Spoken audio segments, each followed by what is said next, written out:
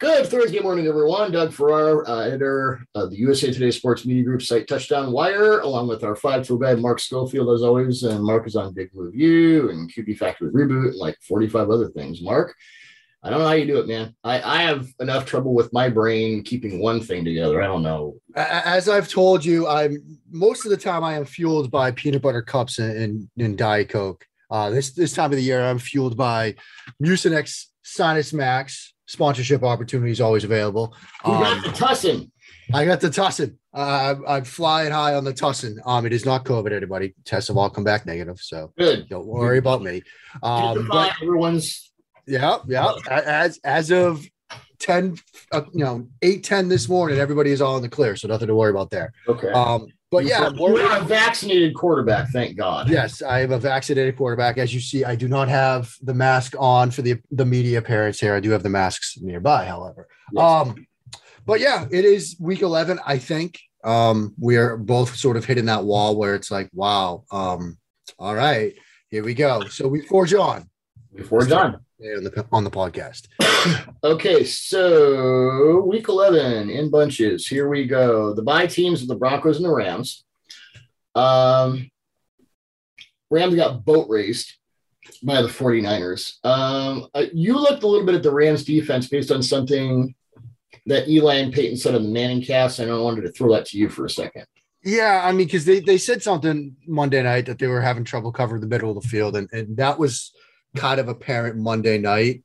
I think a lot of things were apparent Monday night. One, Kyle Shanahan seems to have a recipe for Sean McVay. He has a recipe for the Rams.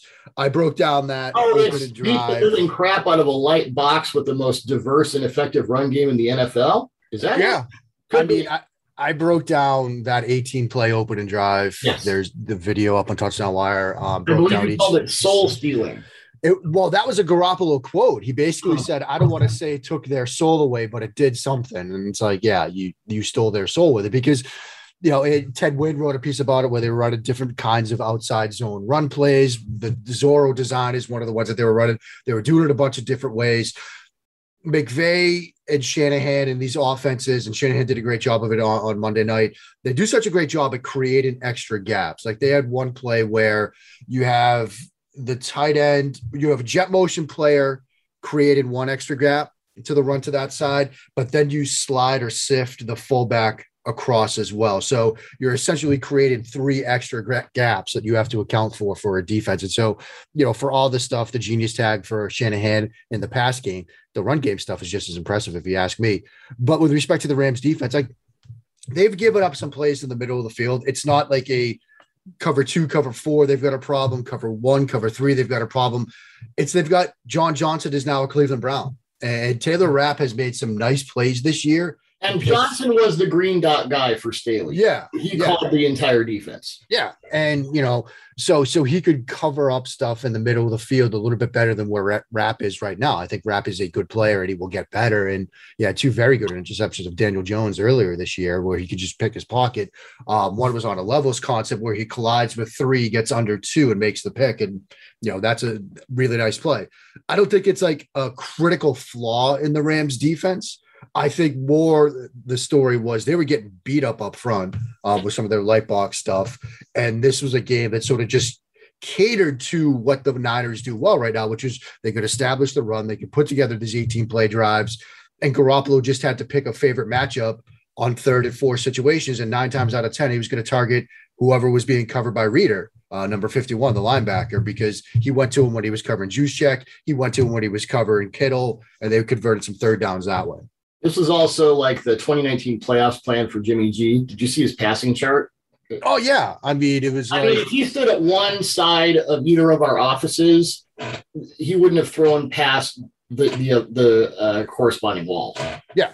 Yeah. I mean, it was a Waltham High School 1994 passing chart. That's all I'll say about it. You sound bitter.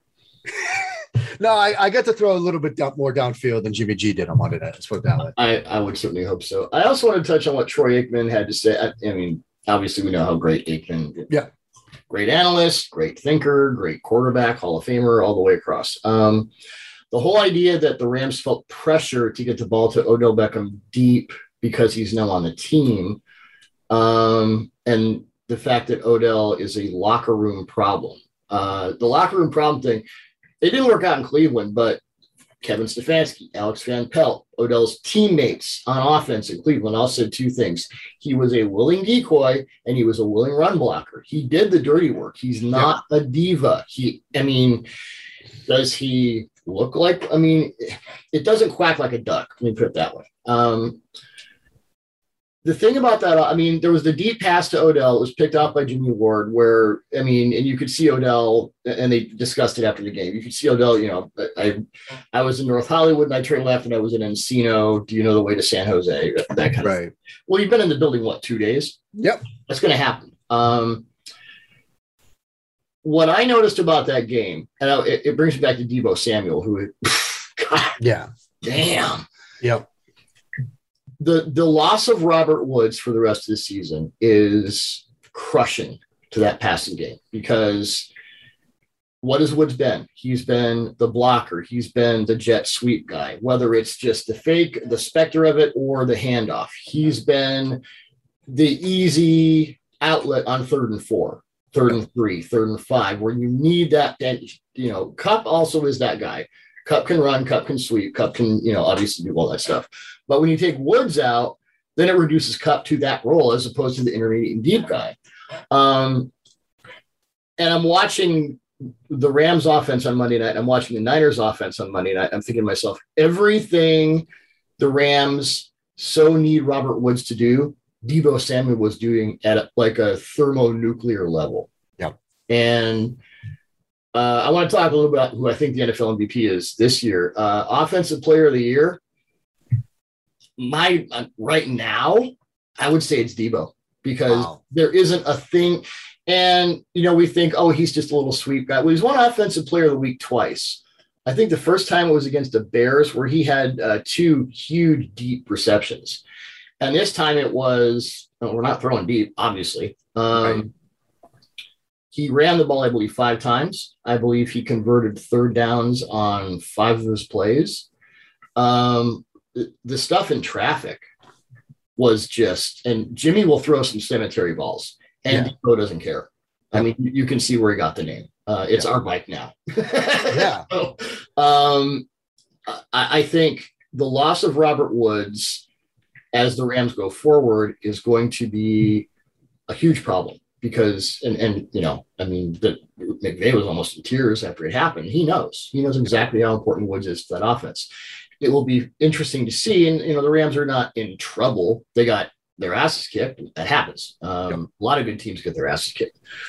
Do they reduce Kupp and then other guys have to step up? And, how long will it take Beckham to get they have a bye now. So there's that extra week to sort of, I just wanted to touch on the Aikman comments because I thought based on the studies I've done with Odell and what the stuff I've seen and watched from the coaches and players in Cleveland, I don't think there's much to it. I just don't. No, especially he was in the building for all 3 days before that game. I don't think there's anything to that. And, you mentioned the willing blocker part, that dates back to his time with the Giants. It dates back to his time at LSU. He's willing to do that stuff. So unless your receivers know how to block. Especially when he was the offense they were running, this was obviously the pre-Joe Brady era LSU Tigers. It was 12 personnel, 13 personnel. We're running the ball 55 times a game type of offense. And that's why Odell wasn't viewed as this perfect receiver coming out. There were very few people. My buddy Jeff Lloyd, Locked On Browns, was one of the few. I remember those draft Twitter days where he was one of the few saying, look, Odell's got something to him. Not too many people thought that. Who was our OC back then? I don't know. Gosh. I don't remember. Yeah, we'll look it up. Yeah. Anyway, onward. Deebo, unstoppable. I got caught up in other things. I want to write a tape piece on just him specifically and everything he's doing because there are Robert Woods elements to his game. There's some Cordell Patterson elements to his game. But if you just line him up as an ex-ISO, he's to the point, and Kyle talked about this week. He's to the point in his development where, all the tricky stuff and the gadget, blah, blah, blah. If you just line him up as an ex-ISO and you ask him to run, a post, go, stutter go, whatever, he can do that too. So at a very high level, he has become a complete receiver with all the trickeration. Yep. So very dangerous guy. LSU's offensive coordinator, Odell's final year was Cam Cameron. Oh, that's right. Yeah. Yeah. So there you go. And, they get Trey Lance up to speed. Maybe they get more expansive downfield passing game without Jimmy's limitations once Trey Lance gets with the program. Yeah. Really interesting to see next year. Yeah. So Thursday Night Football, Patriots at Falcons. Just we were back in about the Falcons offense, the Cowboys pulled us right back out. Yep. If you play match against this team, you're just fine. I think Patterson is this is going to be a game time decision. He's banged up. Ridley is out with the mental, and hey, got no problem with that. None. You do what you got to do. It is a one trick offense, and if Patterson can't go, it's 1-8. That's all Belichick is going to call tonight. 1-8. You're going to see, if you want to see how they treat him, Kyle Pitts tonight. Go back and watch Mahomes' first start against the Patriots in 2018, that regular season game. Mm-hmm. There was a play, the interception before halftime from Deron Harmon. It's a 3rd and goal play. They got Kelsey is in the slot. They walked Donta Hightower out over him outside the box to get a jam off of Kelsey, who's in the slot, mind you. It's not like he's in a wing or lined up in line. And then they double him, a true double. Patrick Chung on the inside, Deron Harmon on the outside. This was a red zone play with Tyreek Hill on the field, but Belichick took 3 people on Travis Kelce. And what did Mahomes do? Scramble drill, forced it in the direction of Kelsey, and it got intercepted. That's what you're going to see. That's what Kyle Pitts is going to see tonight. Somebody pulled up a clip of years ago when the Patriots played the Atlanta Falcons and Tony Gonzalez was there, and they walked Roman Pfeiffer and another, I forget the other outside linebacker. They both jammed him when he was ISO, and then you had corner over the top of it. That's what you're going to see tonight. Well, when Belichick, the Rams, they just kicked the living crap out of Marshall Faulk. I mean, it was an assault, and got away with it because you're not going to call that every play. Yeah, but that's what they're going to do tonight. They're going to jam. They're going to, they're not going to give him a free release. Everywhere Kyle Pitts goes, he's going to see either 54 or 8 or somebody, one of those linebackers jamming him off the line, and then 2 guys in the secondary taking care of him. Now, the Patriots offense, it's looking like the Super Bowl against the Eagles when they couldn't get past the Colts, right before the 2017, they got Moss and Walker and just exploded for everything. Really good defense. The quarterback does what he's told with a little bit. It's starting to, get a little past training wheels. And the run game just, oh my God, that Patriots run game. Heavy personnel, and they beat the Browns. That was as physical a game plan as you will see in the NFL. I mean, like outside of the SEC, I don't know what to tell you. Right. I want to get your take just on the offense and the defense and kind of where it is. But right now, the Patriots are the 6th seed in the AFC at 6-4. There are 2 games against the 6-3 Bills coming up in weeks 13 and 16. The AFC East is now a 2-team race. And I don't see a lot of separation. No, I mean, how has this happened and how far can it go? I think it starts on the defensive side of the ball. What they have up front, the pieces they have along the defensive line, Christian Barmore has been fantastic for them. Belichick, whatever he starts effusively praising one of his own rookies, pay attention. And that's what he's been saying about Barmore. But don't forget Lawrence Guy, Godchuk, they've got guys up front. But I really think it starts with that second level. Hightower being back is huge. And for people that have said Hightower might have lost a step, just watch him. He's still incredible. He's still so good, both against the run and the pass. Bentley, I will continue talking about Juwan Bentley because I think he's sort of the glue guy of that second level. His instincts, his do you have your Juwan Bentley jersey yet? Because you probably not yet. But now that he switched to number 8, I'm all in. I wasn't there on a linebacker wearing number 8, but he's changed my mind. His quick trigger, his ability to get downhill, his ability to fit things up. It's incredible. And everything else flows sort of from that. with their second level, their defense, because you've got Kyle Van Noy. I know Jamie Collins is on IR now, but you've got those guys as sort of your off-ball blitzers. You can get pressure. And then, of course, Matthew Judon. Yeah, I was going to say they have this edge rusher, number 9. Yeah, I mean, that's just it. Like, they have a group of guys at the second level that all have a defined role, but they're excellent at it. And it just interlocks perfectly for this defense, because now what you're seeing, and I know last week I talked about this is becoming a zone coverage team.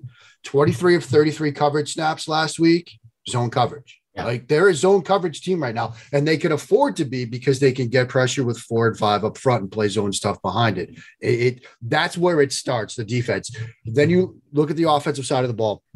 The offensive line is huge now.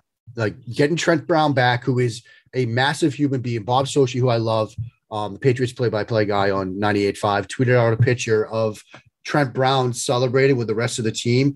And in the left side of the frame, there's Isaiah Witt, who's a very big human being, and Trent Brown is just towering over him. Yeah. Like, to have him on the right side and Wynn on the left side. Like, I know Wynn gave up, like, I think a sack and a half to Garrett. One was on a quick 3-step drop concept where he tried to cut him, and Garrett's too athletic. He beat that. But this is a very good offensive line that can be physical.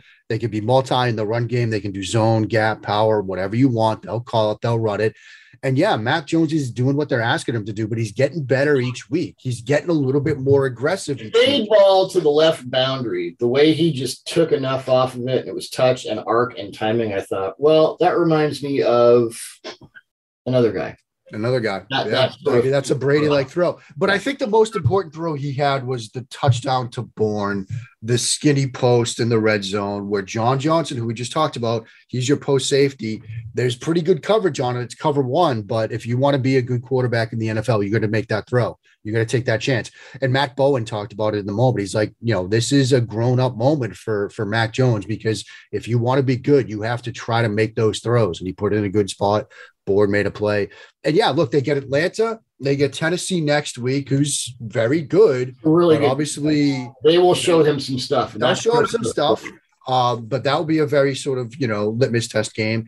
And then the big one is week 13, Monday night at Buffalo, right before their bye. Now, the thing that the Patriots have going for them is they have a bye in week 14.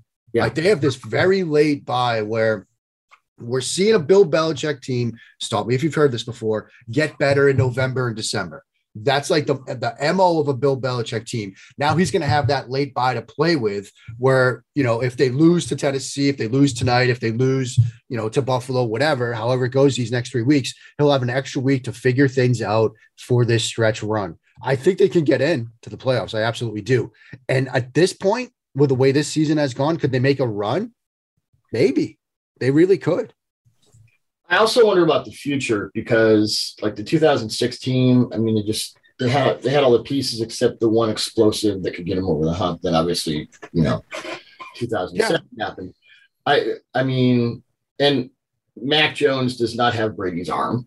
No, I don't. He's not a deep guy, but what's interesting. But if you add a Devontae Adams or someone of that caliber in free agency, or there's a receiver in the draft that you believe can, have like a Garrett Wilson, someone like that. Yeah. I mean, do they then take that proverbial step forward, and all of a sudden the Patriots are a real problem again? Yeah, I think they could. I mean, Pete Schrager said that, look, they rebuilt it in a year. And I think, I don't know if I'd say they fully rebuilt it, but they're darn close. And I think with respect to Mac Jones and his arm, it's Brady like when Brady was starting out. Like Brady certainly added velocity, and you can do that.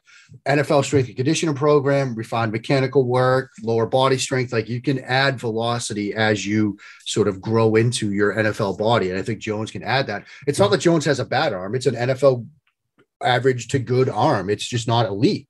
Brady's arm wasn't great starting out, but it got better as he went along.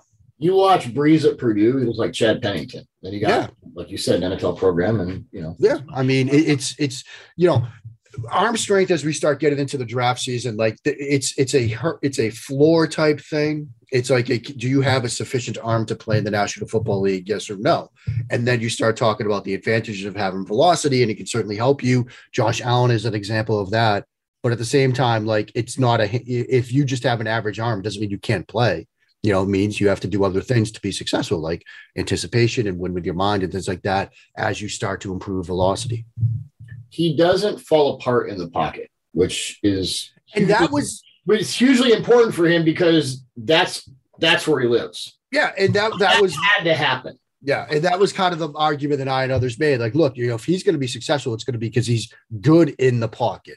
Like, he's had some moments this year where he's beating people to the edge, but that's not his game. His game is sliding around, moving, clicking and climbing and things like that. And he's done a very good job of that. And we saw that on film at Alabama. So that part shouldn't have been surprising. Yeah. Nice segue to Bills. Colts at Bills. Two things were very evident for the Bills. Their 45-17 wipeout of the Jets. And yes, it's the Jets, but bear with me. The run game was far more versatile and dynamic. They came into this game with 5 non-Josh Allen rushing touchdowns. They had 4 non-Josh Allen rushing touchdowns against the Jets, 1 from 4 different players. And it was a jet sweep to Isaiah McKenzie. It was power inside. It was a sweep outside. They don't have an alpha back. Their offensive line is way below average. And after that loss to the Jaguars, I think they all got together and said, okay, we better do something. And they got really creative and versatile with the run concepts, which allowed them to transcend. Now, the Colts have the second best run defense in the NFL per DVOA. We'll see how that goes. But so that was one thing. The run game diversity is something they need to stick to. I would also say this for the Titans. And I know they're trying, but it's, the Bills defense, best in the NFL. And you go back to that Jets game, and yeah, I know Jets, but it was gorgeous to watch. White's 4 interceptions. There were different concepts on all of them, and they can hand off perfectly in zone from the linebackers to the corners to the safeties. They can play man and just erase everything. They are, as I've said before, they're the best man team since the 2019 Patriots, which was just it's a really rare bird to play that much man that well from down to down in this era. So, Carson Wentz has to deal with that. You're going to see some randomness there. On the other side of the ball, for the Bills defense, how they handle Jonathan Taylor and Indy's run game, which is it's a real load. And that's their first in pass defense DVOA, the third in run defense DVOA, best linebacker group in the league. The front has improved exponentially.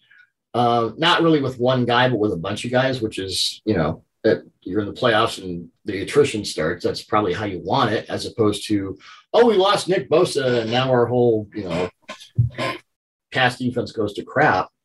But I think this was a really nice turn for the Bills in terms of designing a run game that works for your personnel, because they were going to need that if they were going to. I mean, obviously, their goal is to fulfill my personal prediction that they would win the Super Bowl. That's right.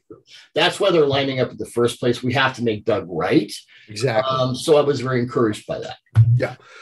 One, they might be without Spencer Brown. He just popped up on the COVID list, their right tackle. So that's something to keep in mind. But what's interesting, Justice Mosqueda, we love Justice. Wasn't Bobby Hart on the market again? Yeah, gosh. Justice keeps more money than Enron. Yeah.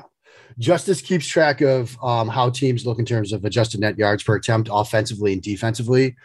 And in terms of defensive adjusted net yards per attempt, the Bills rank first overall, and they're like 3 times better than the second defense in that category. They're that good on the defensive side of the ball. And look, Spencer Brown being out, that could cause a problem, but especially against this run defense. But Buffalo can certainly throw the ball. And Carson Wentz is going to make a Carson Wentz mistake or two. I mean, we've seen that, and this defense has the ability to force a couple of those. I think. Well, they transition from man to zone so well, and they transition from man looks to zone and zone looks to man so well. Yeah. So everything. We talk about tying pressure to coverage. The Bills tie man to zone in ways. Yeah. If I was a quarterback, my head would be exploding all over the place. Yeah, and Carson Wentz gets to deal with that. So there you go. Yeehaw. Ravens at Bears. Justin Fields throwing those deep dimes against the Ravens defense, and his busted coverages all over the place.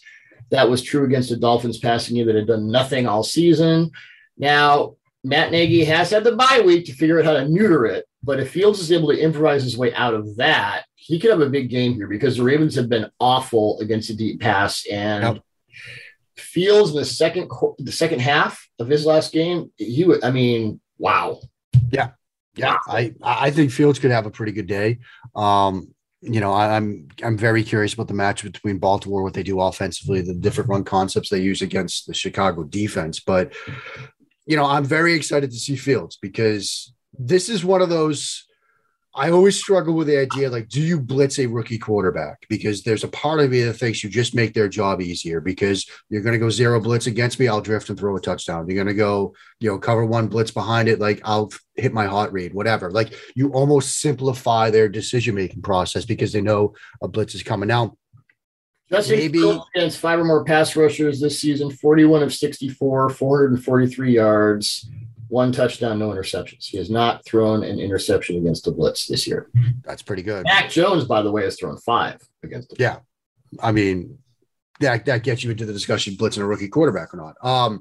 But yeah, I'm excited to see this. I'm excited to see what Fields looks like against this defense. I think you could have a very and of course, just to interrupt, Fields, obviously, when you blitz Fields, he has he has the secondary movement skills too. He has a little bit of second reaction, ability. Yeah. Just a bit, just a hair. Yeah. And watch for that someday too. Yeah. So anyway, to return to your point, sorry, I was basically finished anyway.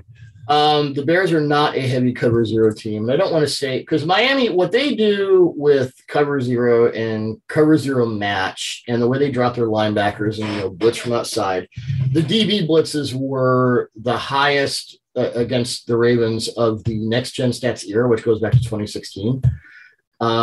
So I don't want to say blueprint. I mean, Lamar has not been good against zero this season, and he's seen quite a bit of it. I wonder if the Bears will switch things up. Yeah, I mean, they might. I mean, it's kind of like the Sunday night game, right? Where for whatever reason, the Raiders didn't really have the personnel to run too high, to run cover 4. We're going to get into that. Poor Jonathan Abram. That was just bad. So, I mean, you end up doing what you try to do and just do it that way. I mean, maybe that's the Bears' decision here. They're like, look, other teams have gone a lot of zero blitz lately against Baltimore, but that's not where we are. Why force something? You have had the bye week, so maybe you're looking at, okay, you've had time to sort of get that stuff installed and sorted out, but we'll see. I don't know if you agree with this. My take on Lamar after I wrote a whole piece on it, that Dolphins-Ravens game.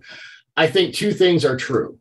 And they sound like they're at odds with each other, but they're really not. Lamar has improved a ton as a pure passer this year, but he's still very much a see it and throw it guy. Yeah. He's not yet learned how to unwrap the onion to that degree. Yeah. I mean, I think that's kind of true. And, that sort of anticipatory throw realm, that's like the final step. That and manipulating defenders, I think, are the final 2 things that like round out the quarterback repertoire. And he's got the manipulated defenders thing rounded out. That's been one of the things he's really sort of taken a step forward in this season in terms of becoming that pure pocket passer. But yeah, the anticipation throws, like that's still an area where he could get a little bit better. I just think he's so used to, I mean, the offense creates openings with scheme. He creates openings with his mere presence. Fields also does this very well. We'll see. But interesting kind of inflection point for Lamar and the Ravens at this point, the Ravens are, what is their, that AFC North, man, who knows? Standings.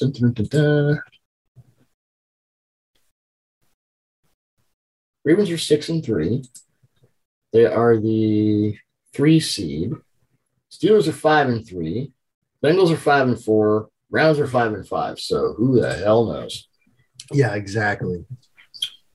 Who the hell knows? Lions at Browns. Jared Goff may be out with an oblique injury, which might have Tim Boyle starting. I have no idea who that is.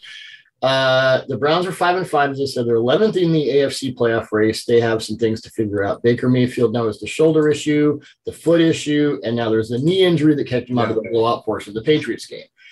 And a team that a lot of people thought were headed to the AFC Championship game or more is on the outside looking in. Yeah.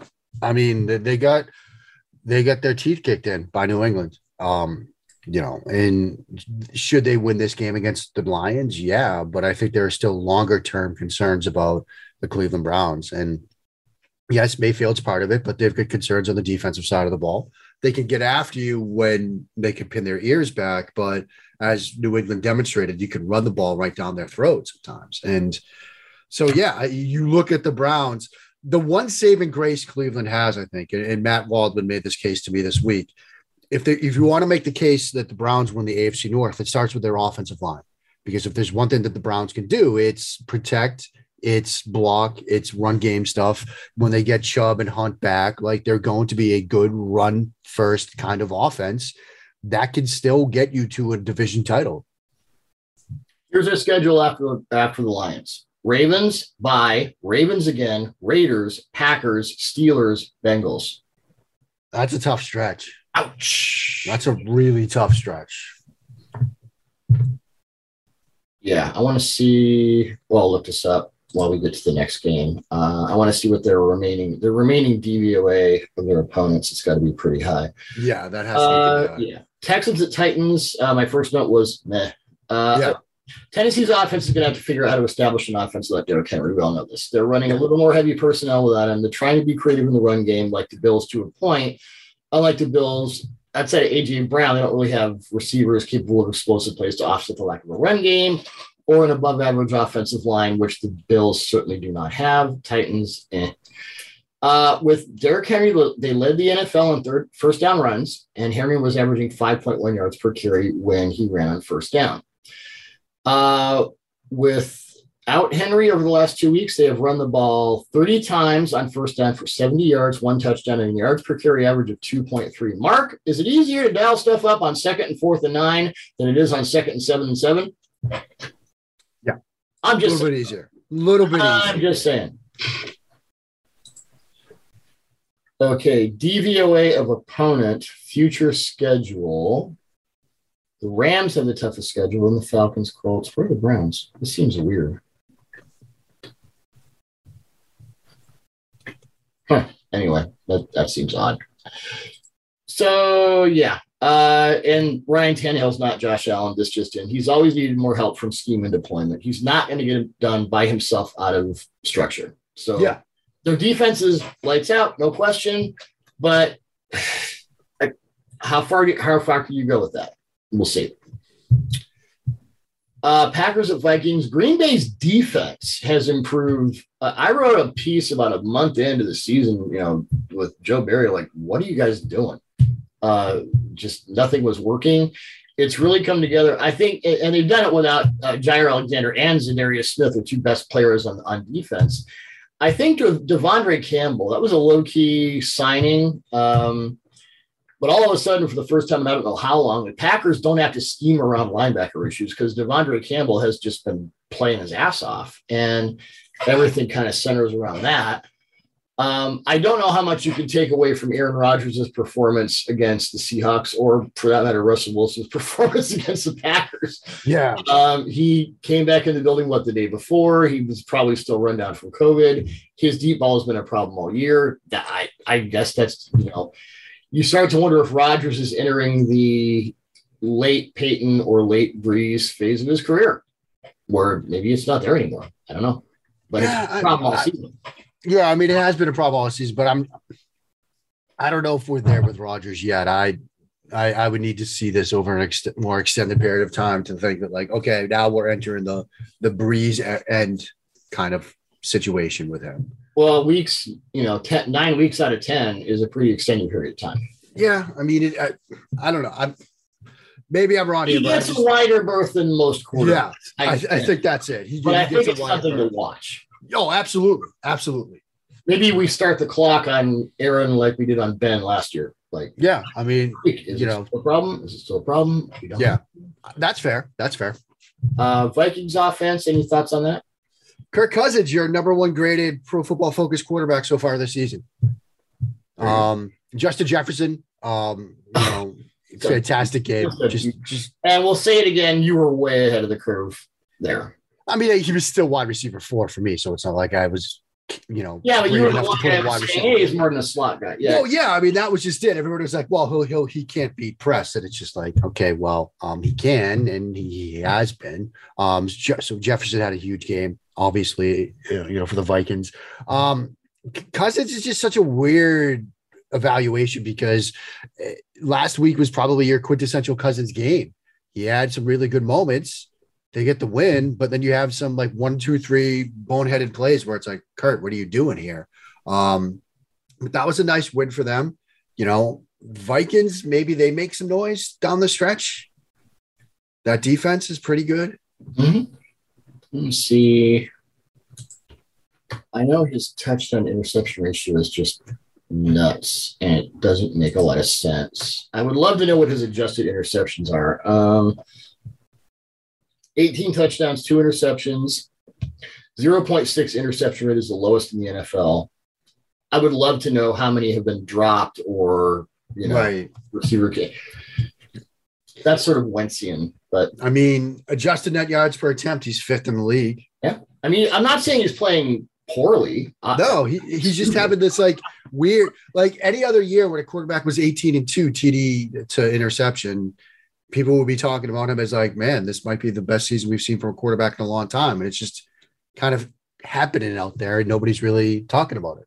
Well, it's like how because they're 4 and 5. Yeah, Mahomes had insane interception luck for 3 years and then it flipped. Yeah. It can flip fast. Yeah. Dolphins at Jets. God, this is a professional football game. Why are we doing this? Joe Flacco gets a start for whatever reason. The unvaccinated Joe Flacco. Zach Wilson isn't ready to come back, and Mike White was deemed funded. Flacco threw 4 receptions against the Bills. Like Flacco wouldn't have done that. Right. Let's see. When was the last time Flacco was good? Were you even doing this for a living the last time Flacco was good? I'm not. I think so. My first year was the first year I was doing this was the Patriots Seahawks Super Bowl, where the Pats met the Ravens in the divisional round. And I think that was probably the last time Flacco was good. I think a couple of things can be true about this. Joe Flacco is probably your best option against Miami, only because Mike White certainly isn't the answer, and you don't want to bring Zach Wilson back to face that defense. Yes, Joe Flacco, who last year in week 6 of the 2020 season completed 21 of 44 passes for 186 yards, no touchdown, and 1 interception against the same Dolphins defense. He's the best option. He is. Well, because you don't want to run Wilson back into this because, you have to think about the long-term development of Zach Wilson. And if he's not 100% or even close to it, you don't want to do that. Mike White, he certainly struggled last week and he'd struggle again. So this speaks to the overall roster construction the Jets had this year. As much as I like a lot of what they did, you needed a veteran quarterback on this roster for week 1. And not that one. Right. But just, you needed somebody. And this was just, to go out and just give up a 6th round to go get Joe Flacco for a moment like this is a sign that, look, they screwed that part of this up. This week, Robert Saleh said the team's quarterback situation will resolve itself organically. So I don't know if he was at Whole Foods and made the decision or whatever, but here we are. Maybe. Yeah. Gevalt. Saints at Eagles. Jalen Hurts, development as a pocket passer. I know Greg Cosell does a lot of Eagle stuff, has talked about this a lot with Fran Duffy and others. Eagle Eye in the Sky Pod. Highly recommended. Everyone go listen to that, whether you like the Eagles or not, because 2 smart guys talking football is always a good thing. His development as a pocket passer. They're running him more under center. Kind of where are you with his development? Because it's starting to look like, maybe with all his draft picks, we don't have to worry about this. I think so. I'm warming up to the idea that at a bare minimum, Hurts can be that kind of guy you win with. Like, a Baker type, a Cousins type, a Garoppolo type. Like, he can at least be that. Which he's not going to take you to a Super Bowl. You won't be dragged there kicking and screaming. Right. Like, I think that's what you're seeing from him. I did a 3 throws thing on him this week. Sirianni deserves a lot of credit. They're doing some stuff where they're moving him around. They're moving the pocket. The early sale concept throw, where he hit the out route with good placement. That was a designed rollout. The out and up touchdown to Devonta Smith. That was a mesh roll, half roll thing. So that's good. But also, I think biggest throw he had, it was in the 3 throws video I did. Then Orlovsky, like 3 days later, highlighted the same play. Verticals out of 3x1, Goddard on the bender, the cricket cross, or whatever you want to call it. And you could see on this third down play a moment where Hurts starts to bring the ball down because he sees grass to the left side and thinks he can run for it, starts to run, but then stops himself, sets up in the pocket and makes that throw. Like Jalen Hurts of 4 weeks ago, 3 weeks ago. I was just going to say, we don't see that 3 weeks ago. No. God knows what. Yeah. And he might have gotten the first down, but that's the sort of double-edged sword of quarterback athleticism we talk about a lot. Like you can be athletic, but you might consistently bail pockets and give up opportunities. When you see that athletic quarterback fight that urge, and I'm telling you, you can literally see him fight it on this play to then reset and make that throw.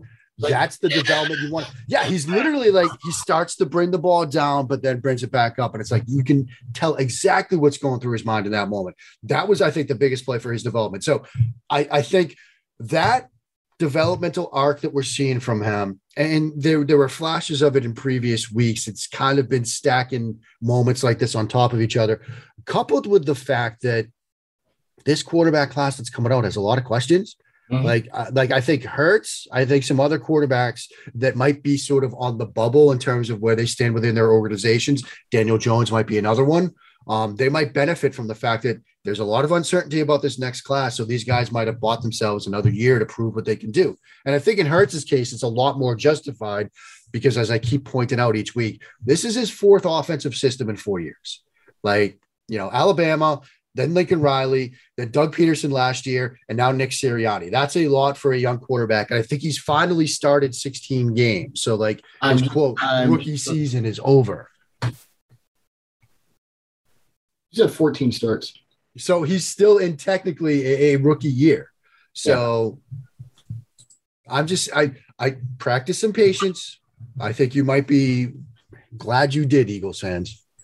And his first starts were in a broken offense trying to rehabilitate from But what did he do in his first start? His first start last year was against the New Orleans Saints when the Dennis Allen defense was playing extremely well, and he came out and they won that game. Yep. And so Peterson, I remember running about this. I mean, like 4th and impossible, and Peterson would throw him out there, and he would convert. I mean, Peterson put him in like, Houdini situations, and he would somehow make it happen. I think those, like you say, preach patience. We say this every year, and then we never do it because that's how it works.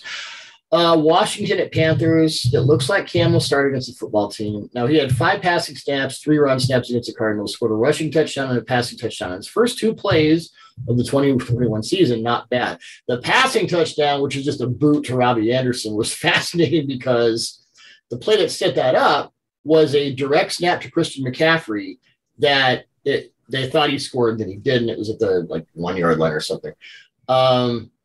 Arizona's run defense is putrid. It's a problem. Show up. That's a fatal flaw. So, and this was a QB run package that had Sam Darnold scoring 5 rushing touchdowns in the first month of the season. Then it went away from I don't know what. Cam has 71 rushing touchdowns in his career, the most for any quarterback in NFL history. Guess who's second? We should do like a trivia thing. Seriously. It is. Think way back. Yeah, I mean that's where I'm going. Don't go Vic, Randall. Y.A. Tittle. Otto Graham, 44. Oh man, I was thinking Tittle, Graham, or Gabriel were the 3 I was thinking. Gabriel's way up there. Yeah, I figured Gabriel was up there. Yeah.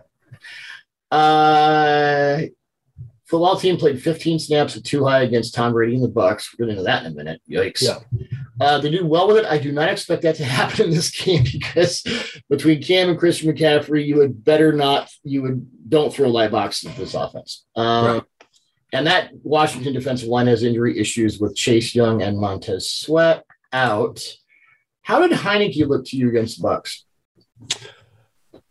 Okay. I mean, it was a situation where it's kind of like Trevor Siemian. We're like, how did he look? He looked okay. Okay, he didn't poop all over himself. Yeah, I mean, he took what was given to him, made some throws that were smart at the moment based on the coverage. You know, and it probably shouldn't surprise us in a sense because he kind of did this in the playoffs last year. I mean, against basically a similarly constructed defense, he found ways to make throws and reads. And, you know, there were, I think the bigger question from that game is the Brady side of it. You know, Brady, he seemed off. Let's put a pin in that because I want to get heavy into that in a minute, in a few minutes. But yeah, I mean, Heineke looked fine. Like I don't think that he's again the long-term answer. This is what you have him to do, like spot starts, things like that. Like he can certainly do that. I think he's a very good to great backup quarterback in this league, and this is a game that showed kind of that. Explosive plays, play action, kind of a Pat Shurmur 2017 Vikings deal. Yeah, the highest. Exactly. Nothing wrong with that at all. If you could get that from your backup quarterback, you have done a good job roster construction wise. I mean, Pat Shurmur turned Case Keenum into like one of the best deep throwers in the NFL in 2017. I maintain he's going to get jobs for 20 years just off of that. Yep, absolutely. 49ers at Jaguars. We kind of talked about San Francisco's offense. Where are we with Trevor? There's so much wrong. There's so much wrong. Does he have to play better? Absolutely. You know, does the team have to help him out? Yeah. I mean, there are some throws that he's making, some plays that he's making inside and outside the pocket where you can see that they're sort of letting him down. But my excitement level of Trevor was pretty high, like around the Bengals game, the London game, things like that. It's dampened a bit. Like there are some things that he needs to improve upon as well. Like, but it's hard to fully evaluate him in the context of everything else that's going on around him. That's one of the tougher things about quarterback evaluation, because there are some moments where he's certainly like doing exactly what he needs to do and doing everything right. And it's just not happening because guys are letting him down on the other end. Yep. And the variance with a quarterback that good and a team that bad, you're going to go from Aaron Rodgers to Aaron Brooks. It's just, sorry, Aaron Brooks, but you throw a pass backward and you never look it down. Bengals at Raiders. I brought it up last week. The Bengals offense seems to be nosediving. So I went back and looked at, tape stats, whatever. It's becoming pretty reductive. And I don't think that scheme, I think Burrow on deep passes in the last two games, both losses, 211 for 80 yards. And I believe he's tied. I think Eric Eager had this said he's tied for the lead in interceptions in a clean pocket with 7. With like Zach Wilson and a couple other guys where you don't want to be on that list. Right. We don't talk about Burrow's rogue gene because he always seems to have everything just so in the box and so together, but he's got one. He will throw some inexplicable balls. You're just like, dude, what the hell are you doing? And I think right now the hero balls are kind of outliving the stuff and structure that works. Also, I think the Bengals they're starting, they're playing Awuzie off more, which I don't know why, their best corner. That's, Deshaun Jackson, Darren Waller, Raiders, here they come, guys. Yeah. You don't want to be the Bengals after a bye and suffer your third straight loss, but that could happen. Now, I'll get into this in a minute with the Raiders defense. They played a lot of too high. It's not what they do, and there are definite reasons for that. So it's going to be cover 3. Raiders lead the league in cover 3. This is a Gus Bradley defense. Gus Bradley, 12 years after he's dead, will be scheming cover 3 somewhere in heaven. So that's kind of the way that goes. But Burrow, I think the automatic all the time is, Burrow just has everything together. And, well, there are still issues. Yeah, and this sort of gets us to the arm strength question, because some of the throws that he's trying to make, these hero ball throws, his arm's not quite good enough to make them at times. And, might it get there? Yeah, but I think Burrow was good at LSU outside of structure, outside of the pocket, but I do think he has to rein that in a bit more at the NFL level. It's great that he can sort of escape with footwork and things like that. And I also think it's important to remember he is coming back from a huge knee injury. And so I think he's ahead of where I expected him to be, generally speaking, coming back from that injury. But yeah, if you had thoughts about this team winning the division, you can't come out of a bye week and lose your third straight game. Yeah. Get their schedule the rest of the way. It's just going to be one big rock fight after another. Yeah, I mean, that's what this AFC North is shaping up to be.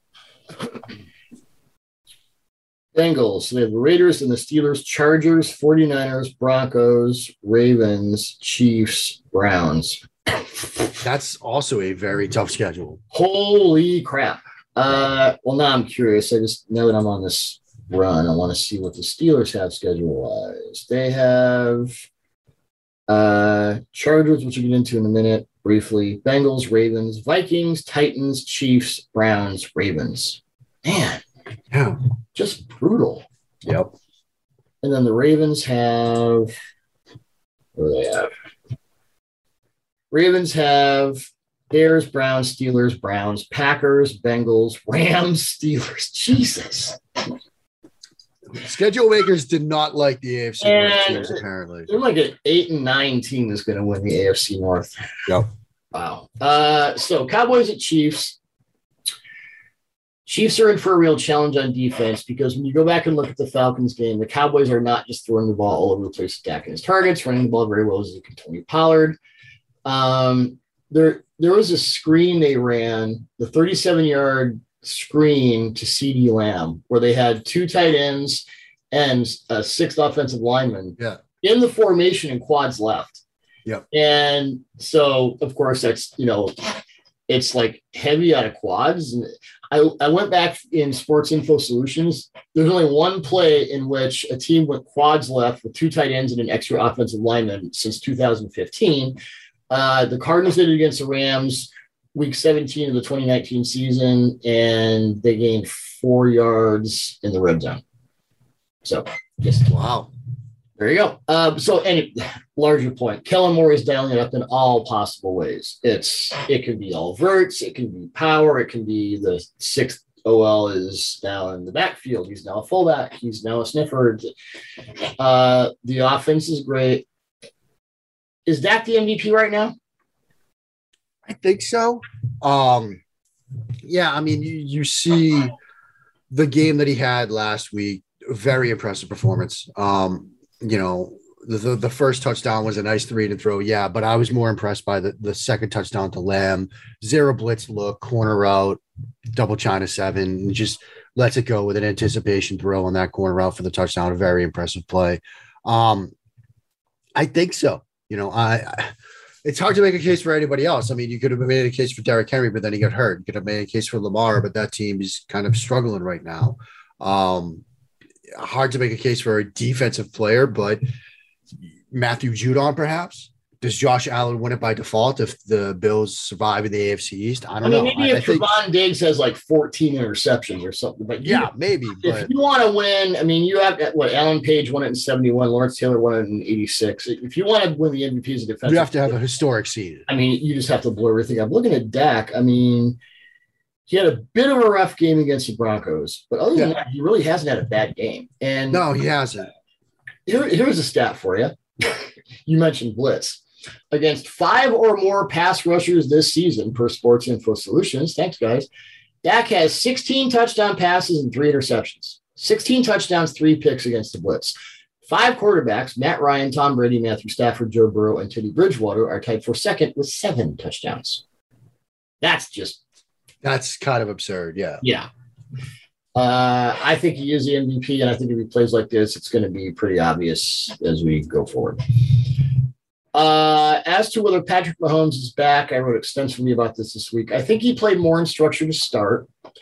I think he found it's the rounders line. If if you haven't identified the sucker at the table, you're the sucker. Jonathan is a sucker, and that's it. It's not news to say that Abram can't cover high in any sort of shell. That's the Raiders played 11 of Mahomes' passing attempts and 2 high, certainly departure.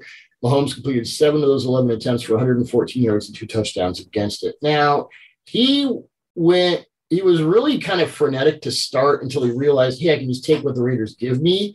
And then out of that, the explosive plays will come when the defense starts to come down to say, okay, we can't die by 1,000 paper cuts. He was 1 of 6 on deep throws against the Packers. And then those first 5 were just all over the place. And then he calmed down and it was like, all right.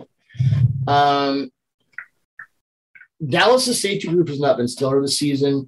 Dan Quinn is a lot better just with his personnel kind of adjusting to what happens. I think Dan could play too high and just match all over the place, and it would be a little more complex. I would expect him to play more zone just because of what the Chiefs present. But as to whether Mahomes is back, my conclusion was I'm not going there yet because it's been a problem all season, and I need to see more than one game. Yeah, I think that's fair. I think there was an important play earlier in that game, and it was one of the snaps when they were actually in too high. They were in cover 4. There was a third down conversion where they had the post from Tyreek, and then Kelsey was on the inside running a curl fade to the out, kind of like an out route. And the post was there, like, because that's a perfect concept against cover 4 because of the way teams have to defend that. You know, if that inside receiver is, quote, vertical, the safety has to buy that route. And then you got a post route against outside leverage corner. I think Mahomes of 3 weeks ago is throwing that post route and trying to hit the home run. This version of Mahomes takes the shorter throw, gets the first down, and moves on for a fresh set of downs. And I think that was an important moment where it's like, you don't have to throw the haymakers, Pat. You don't have to throw touchdowns on every play. Like, you can move the chains with a nice throw on third down, come back to that concept later that game, later this season, and it will be there for you. So I think that was an important step. Is he all the way back? Like you, I'm not going to go there, but I'm pretty confident he's going to get there at some point this season, whether it's this week or next or down the road.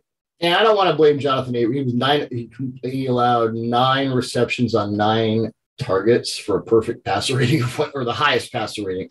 If I say perfect passer rating, people are going to yell at me. The highest passer rating possible of 158.3. He's not a deep safety. He wasn't a deep safety in college. He wasn't a deep safety when he came to the NFL. That's just who they had, and it didn't work. So I'm not blasting Abram. He was just in an impossible situation. Cardinals, Seahawks. Oh, Andy Reid talked after the game about the importance of keeping Mahomes in the pocket and avoiding unnecessary movement. Not that Mahomes didn't run, but I noticed that, and then I read that quote, and I'm like, yeah. And Mahomes has talked about that too, because one of the problems. He had said the week before, I need to understand. Yeah. The defense can help, and the defense has been playing better since they moved Chris Jones back inside. Special teams can help. Woohoo, fake field goal. Yeah, he's starting to get that realization. So, yeah. Yeah, because, you know, if you drift out of the pocket or you bail out the back door or whatever, you're going to run right into pressure, you know. Edge defenders getting blocked, but suddenly you're running past him. He could just peel off. He doesn't have to fight through a blocker to do that. And so Mahomes staying in the pocket a little bit is going to help. Now, certainly there are moments you have to bail, but bail when you need to, not just because you want to. Cardinals and Seahawks. The Cardinals are 8-2. They are second in the NFC. Packers are also 8-2. Packers beat the Cardinals, so there you go. But here are the Cowboys at 7-2. Rams are at 7-3. Buccaneers, I don't know. We'll talk about that in a minute. I think the defense looked really bad against the Panthers. I just think it was a really horrible matchup for them. The Panthers could just run the crap out of the ball, which is pretty easy to do when you're up 23-0 at halftime. Right. Colt McCoy against the top 5 defense that throws all kinds of different medieval stuff at you. Not great. I think the question, they're a game up on the Rams in division, and they're number 2 in the NFC. They have the Seahawks this week and then a bye. You might be able to beat the Seahawks with Colt McCoy and a defensive turnaround. So I wonder if you sit Murray out and just let him get healthy for the stretch run. I would probably go in that direction. I think so too. I mean, I think you sit Murray one more week, take advantage of the opportunity the schedule gives you, and get him healthy for the stretch run. I mean, I think because given the woes that they have defensively in terms of stopping the run, you're going to need a healthy Kyler Murray, like down the stretch to win games. Like you're going to have to put up points, and getting him healthy for the postseason drive is the best thing you can do right now.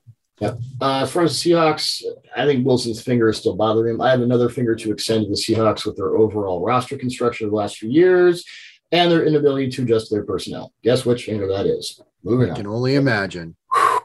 It's been rough. I thought you guys had the answers.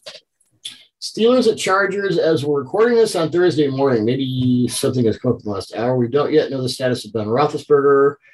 I guess he'll play if he passes all the COVID protocols and is feeling well enough. Mason Rudolph is not and never has been the answer. Everybody knows. No. When is Joe Lombardi going to cut Justin Herbert loose? I think. God, I hope it's this week. I think Seth wrote about it over at PFF. It was Seth or Deontay? Somebody wrote about it. Seth wrote about it because Sunday night in a group chat, I'm like, has anybody written about Lombardi and this offense and how it's not helpful? And Seth is like, I will if you don't. I'm like, all right, fine, Seth, you could write about it. Well, maybe you can write about it next week if it keeps going. Yeah. Well, Seth and I always have the same way. The week after that, and then they go back to Seth or Deontay. We can just do like a round robin the rest of the season. Seth and I always have this thing where we like write the same like long form piece in the off season. Like a couple of years ago, it was about the 3 high safety stuff. We each wrote that, and yeah, we've written about some other stuff that has overlapped. And so we're trying to not step on each other's toes right now. Don't want to show up to the wedding wearing the same dress. Right. Exactly. But yeah, like the average depth of target, like it's so bad.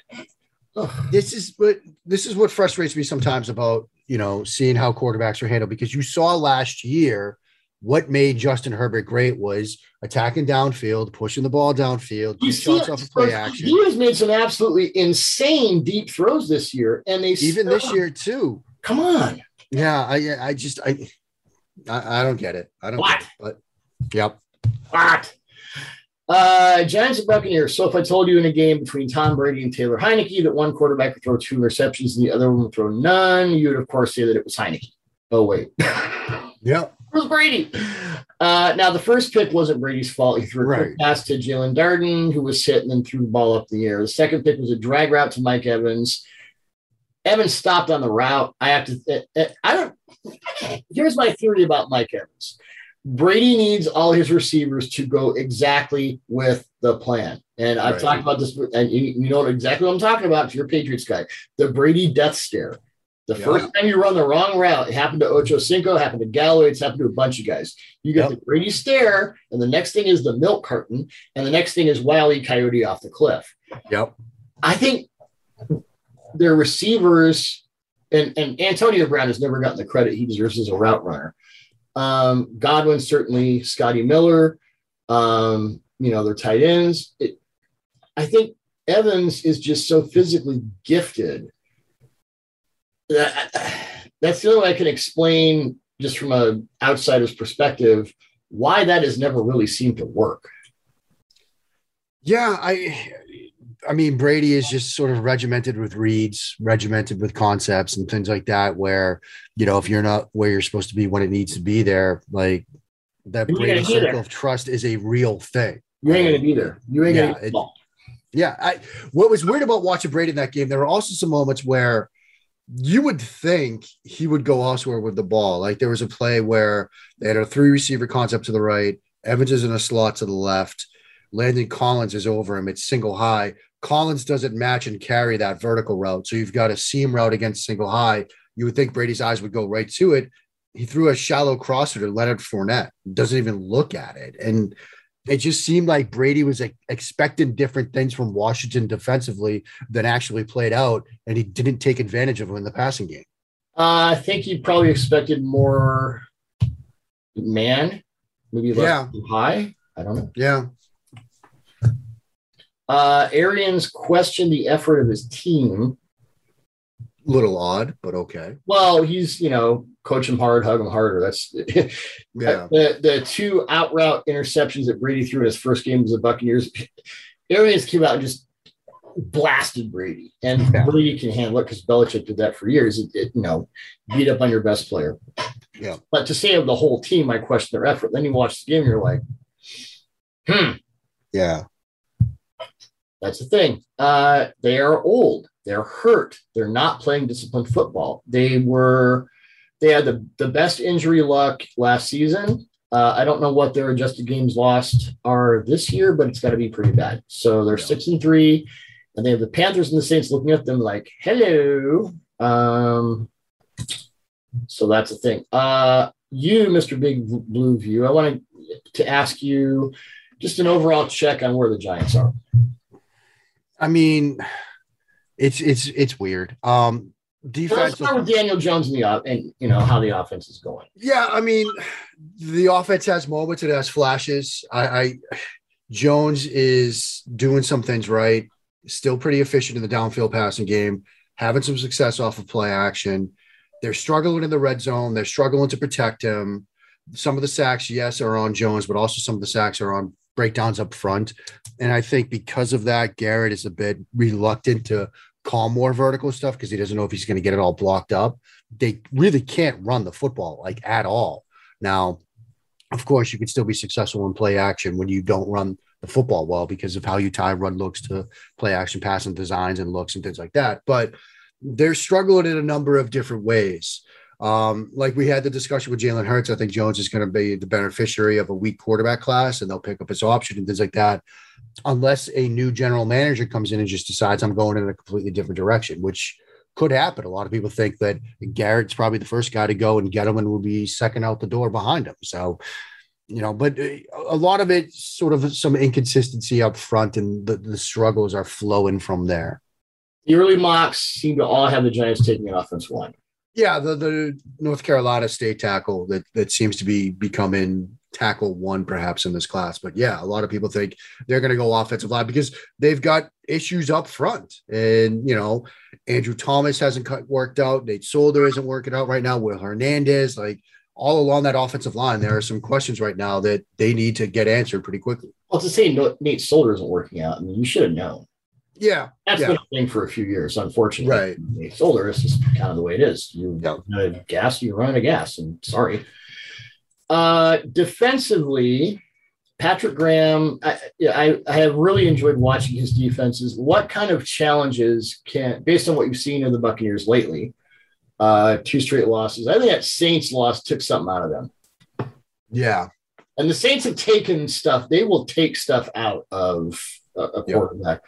What does the Giants defense look like right now? What kind of challenges can that present to Brady and that whole offense? Well, I mean, it's kind of a lot of the stuff we've talked about that have given Brady problems at times, doing some things that are unconventional.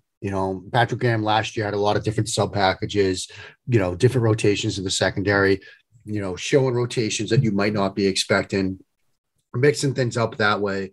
Those are the things that they can sort of do. And I think that's what Patrick Graham's going to rely his hat on.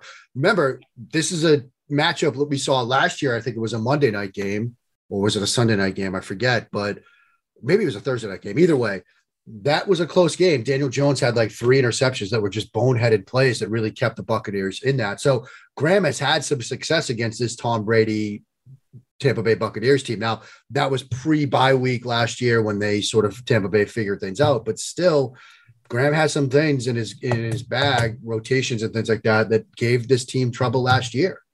And it sort of gets to the Evans thing, right? If you might not confuse Brady with your rotation, but you might confuse a receiver and then the receiver's not what Brady expects him to be. And then you get these miscommunication turnovers. They are moving Leonard Williams around a lot, which is not surprising. They're moving Dexter Lawrence around a little bit. And Dexter is a freaking beast. I love that kid. Yeah. Cool stuff, man. Any more thoughts from you? Any other thoughts from you? No. I'm going to dip off here. We've got Trey McBride, the latest announced invitation to the Senior Bowl, Colorado State tight end, who might be in the mix for tight end 1. So I will probably be doing something on him this afternoon. Who's your QB1 now? And would it change if I asked you 5 minutes from now? Probably. Yes, it would change. I think right now it's Corral, Pickett, Willis, Riddler, Howell, Strawn is kind of the order, but like it changes all the time. Like I've watched all of it and I still don't really have I think Corral is one. I think he's probably the most scheme diverse guy. I think Pickett is going to be the Jones of this class, where it's like he's got the nice floor. Willis is going to be the boom bust guy, where if you get him in the right development situation, it could be a home run. It's just a different group. I keep telling people that the QB that comes off the board first, whether it's at 5, 8, 10, wherever, the team that drafts him might have him graded like the 25th player overall in this draft, or even lower. The way you grade quarterbacks in your head, your process, is there a guy that you would give a first round grade to in this class? Take the positional value out of it. Yeah, I mean, and which I do. And sitting here right now, it'd be close. Maybe Corral and Pickett, but they'd be like late first rounds. Because Pickett to me is Cousins. I've said this before. He's good Cousins and bad Cousins. Cousins went in the fourth round. I mean, if people knew about him now, what they knew about the first, and he'd go in the late first, mid first. Yeah, and that's kind of where I am with these guys. It's like they all have that like the guys that will have first round grades will be like late first round, but their quarterbacks get graded and drafted on a different scale. Like guys that are late first round grades on your big board are going in the top 10 because of the position. Which often bites teams in the posterior. Yep. And then the Patriots get a guy at 15 who appears to be pretty good so far. The thing with Jones, and I keep telling people this and talking to people around the league, we shouldn't be surprised with what we're seeing right now because this was the argument. He had the best floor. He was the safe, comfortable, warm blanket. So the fact that he's good right now, that should almost have been expected. Let's see 3 years from now. Because that will be the ceiling part. Now, maybe he's even better and he continues this great development and he's in a perfect situation to do that. But that will be sort of the next arc of this evaluation. Well, what if 3 years from now, Belichick is doing Sunday Night Football and Josh McDaniels is coaching the Texans? And we don't know. Yeah. You don't know. Or who's in charge of that offense. Because Mac Jones is a perfect fit for what this offense wants to be. By that time, it will be head coach Steve Belichick and offensive coordinator Dan Mullen. There you go. Yeah, because Mullen's going to get an OC gig or an advisory role because he's going to get the Belichick car wash, I bet, or the Saban car wash, one way or the other, out of Florida, and then he's going to become an offensive coordinator for the Patriots. I'm sticking to that prediction now. Patriots head coach Steve Sarkisian, because I like anarchy. Yeah. Oh my goodness. I don't want to start talking about Texas, but yeah. Woo, boy. Yeah. Anyway, on that weird note, good stuff as always, man, and we'll talk next week. Sounds good.